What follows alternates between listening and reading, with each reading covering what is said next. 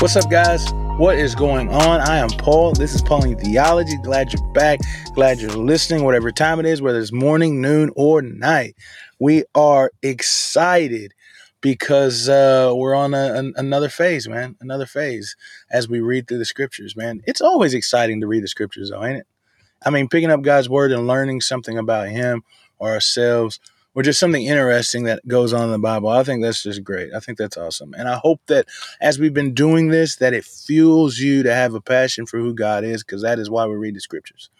It is not to be better people, though that will be a result, but it's to know our God better, to know our Father better, to know our Lord better. And as we know Him better, then we live better. And I think that's the thing. Trusting in Him more, then we begin to do things that we could have never even imagined, all because of His glory. So check it out, man. And if you're enjoying these, go ahead and hit me up with a subscribe or a like. If it's on YouTube, if you're checking this out on our various podcasts, man, go ahead and submit a review, man. Give me 5 stars, 6 stars, or how many stars. And if you're really enjoying this content and you want to help support us in our ministry, check out trustingjesus.com, trustingjesusministries.com, and go to support us, man. And you can donate there monthly or a one-time donation, man. And we would very much appreciate it, because that money helps support us as we do these podcasts, as we do some blogs, as we go and share the gospel to people who are in the nomadic lifestyle, and as we help disciple those people and hold chapel services. It does a lot, and it is very appreciative for you guys when you guys support. So do that if God lays it upon your heart. So thank you so much again for that, and let's go ahead and jump into the scriptures. So today we are on Genesis chapter 23. We are on the death of Sarah. Well, technically, the burial of Sarah, because she dies at the very beginning, but the whole story is about trying to get a plot of land for her.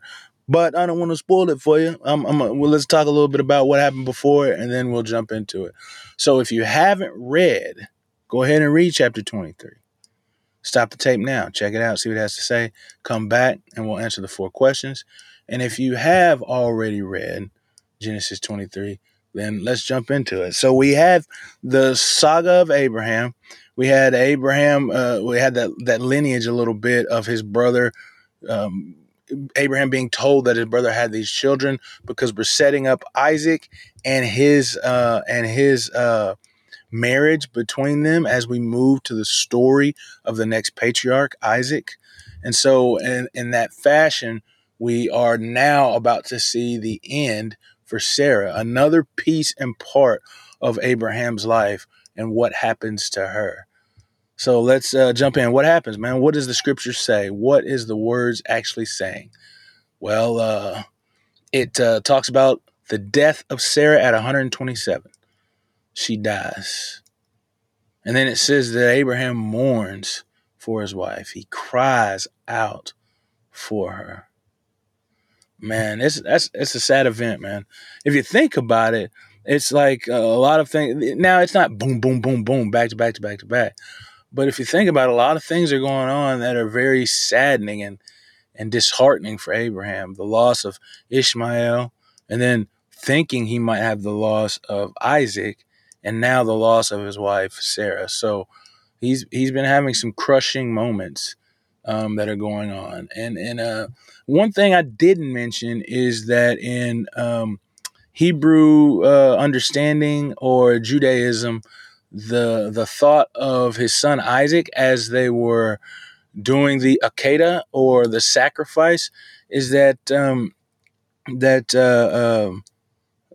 Isaac may have been around 33, around 30, 37, somewhere around that age.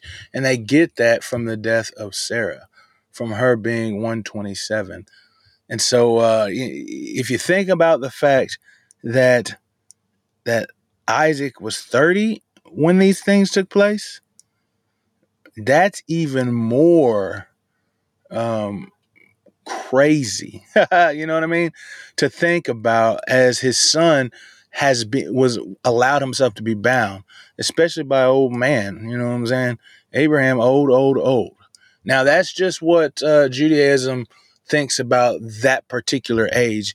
That's conjecture. I don't know if that's true or not, but just thinking about it in that aspect gives you another perspective of the dynamic between son and father in that sacrifice, as God, or as Abraham was faithful to God to give up the most precious thing to him.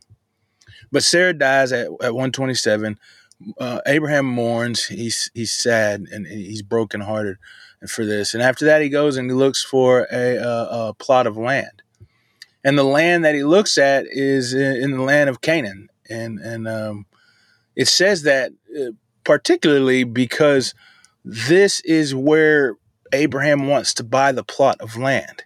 And where he buys the plot of land is where God promised for him to have land, for that land to be. And so that's an important aspect that we'll talk about in a little bit. But as he does that, he says he goes to the Hittites and he asks them for a plot of land to bury his dead. And they say, hey, you're a man blessed of God. Or it says like, you're a prince of God. Or maybe a great prince. But the word is Elohim. And the reason I just bring that up is because some translate Elohim as what is called I almost said an expletive, but that's not the word. The word is where you make something greater. You say great, greater, greatest. I can't even think of the word, man. If you know it, put in the comments, let me know.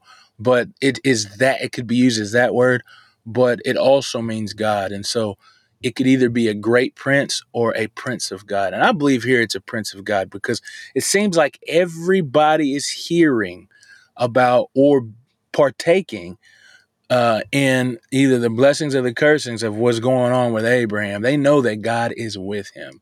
And so I believe that's what's happening as Abraham speaks with them, saying that he's a foreigner and a sojourner in their land. And things might be going good with them because of that. And so they say, you're a prince of God among us. And they know the power of God that is with him. And so they say, man, get any plot of land that we have, you can have it. And they're at the city gates here. The reason I mention that is because that's where all transactions take place. And there's about to be a transaction that's going to take place. And it's going to be before all the people so that everyone can hear. And so Abraham says, man, I want this plot of land that's on the edge of the field of this guy named oh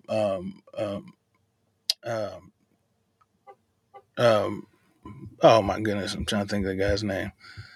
It's on the edge of the field of this guy named Ephraim. Whew, man, I'm tripping, man. I should have remembered that. I'm sorry about that, guys. But yeah, he says on the edge of this land of this guy named Ephraim. And he said, and so Ephraim speaks up at the gate. He's present among them. It says that he's present among them. And he says that, no. He says, but I will give you that and everything on that field, like the trees and the field and the area. It says, I will give to you, and this is for you to bury your dead. And then Abraham's like, yeah, that's good. I will do that, man. I'll take all that land. He says, whatever the cost is in full, I'll do it. And the guy said, man, it's only 600 shekels. You purchase it and it's yours. And Abraham bows before him, says, in respect and in deference. And he says, yes, that's what I'll do. I'll take it. And so he got the field and he got the plot of land, the trees, the field, and he also got the tomb that came with it. And then with getting that field, he weighed up the shekels in front of everybody where everybody can hear and everybody can know what's going on, so there won't be any kind of misrepresentation or treating that's going among them. And it says then that Abraham, he buried his dead. It says that he buried Sarah, bought the land, and then now has the land, and he said that he dwelled in that land of the Hittites. In the cave that he got with the burial, he kept that for them. So this is pretty awesome here. What's going on is that Abraham is buying this land, He bought the land, and he's able to bury his wife there. And because he is so prominent in the community, even as he calls himself this, a sojourner and a foreigner amongst them, yet they have enough respect for him to say that he could have any plot of land. And they were wanting to give it to them, just to give it, but Abraham not wanting to indebt himself, as earlier when we talked about the kings that wanted to give him things. The king of Sodom wanted to give him these things. He says that he didn't want to indebt himself in those people, and said he's going to pay in full the price of this purchased land. And so we find that Abraham is still trying to do the right thing, even after all these years, being faithful and being what God had told him to do, which is to walk before him in righteousness and truth. So what is this saying about God? Well, I believe that it's saying that God is faithful to his promise. So the thing is that God is actually giving him the land, the first fruits of the land that he promised to him. So we've got that the blessings that's coming upon people and the curses that's coming upon people. That's one thing God promised, and it is happening. Second, we've got the son that God has given him from Sarah, whom the promise will be through. He's given that to him, and now he is starting to give the land which he promised with this portion, not only of just a burial plot land, or not only just of a tomb, but also land. So he's been deeded land. And so God is being faithful to that promise. We're seeing the promises of God being fulfilled. And second, I believe, is that God wants to be present with his people. And that's in the fact that these Hittites, or these sons of Hith, have seen Abraham in some way to recognize that he is a prince of God, that he is the word for prince of God. It could also be an idiom for chosen of God. He is an elect of God. And so they realize that he is special, that something is special. It's because God wants to reside with his people. So what's this say about man? I think that it says that we need to believe the promises of God. So Abraham is trusting in the fact that God has said this is going to be where his people will reside forever. And so to make good on that, he buries his wife there. And not only him, but he plans to bury himself there. So Abraham's like, man, I want my bones to be where the people of my lineage, where God promised that we would dwell, will be. And so he is believing in the promise of God by placing his wife's placing his wife's tomb in that place. But I think also what it says about man is that we are active participators in accomplishing God's plan on this earth. You see, God is faithful to give him the first fruits of his promise because Abraham is believing in that promise that God has made and actively moving towards it. You see, and in that manner, it means that Abraham is now not just a passive receiver of promises, which I'm sure he is happy to be, but he is also an active participator.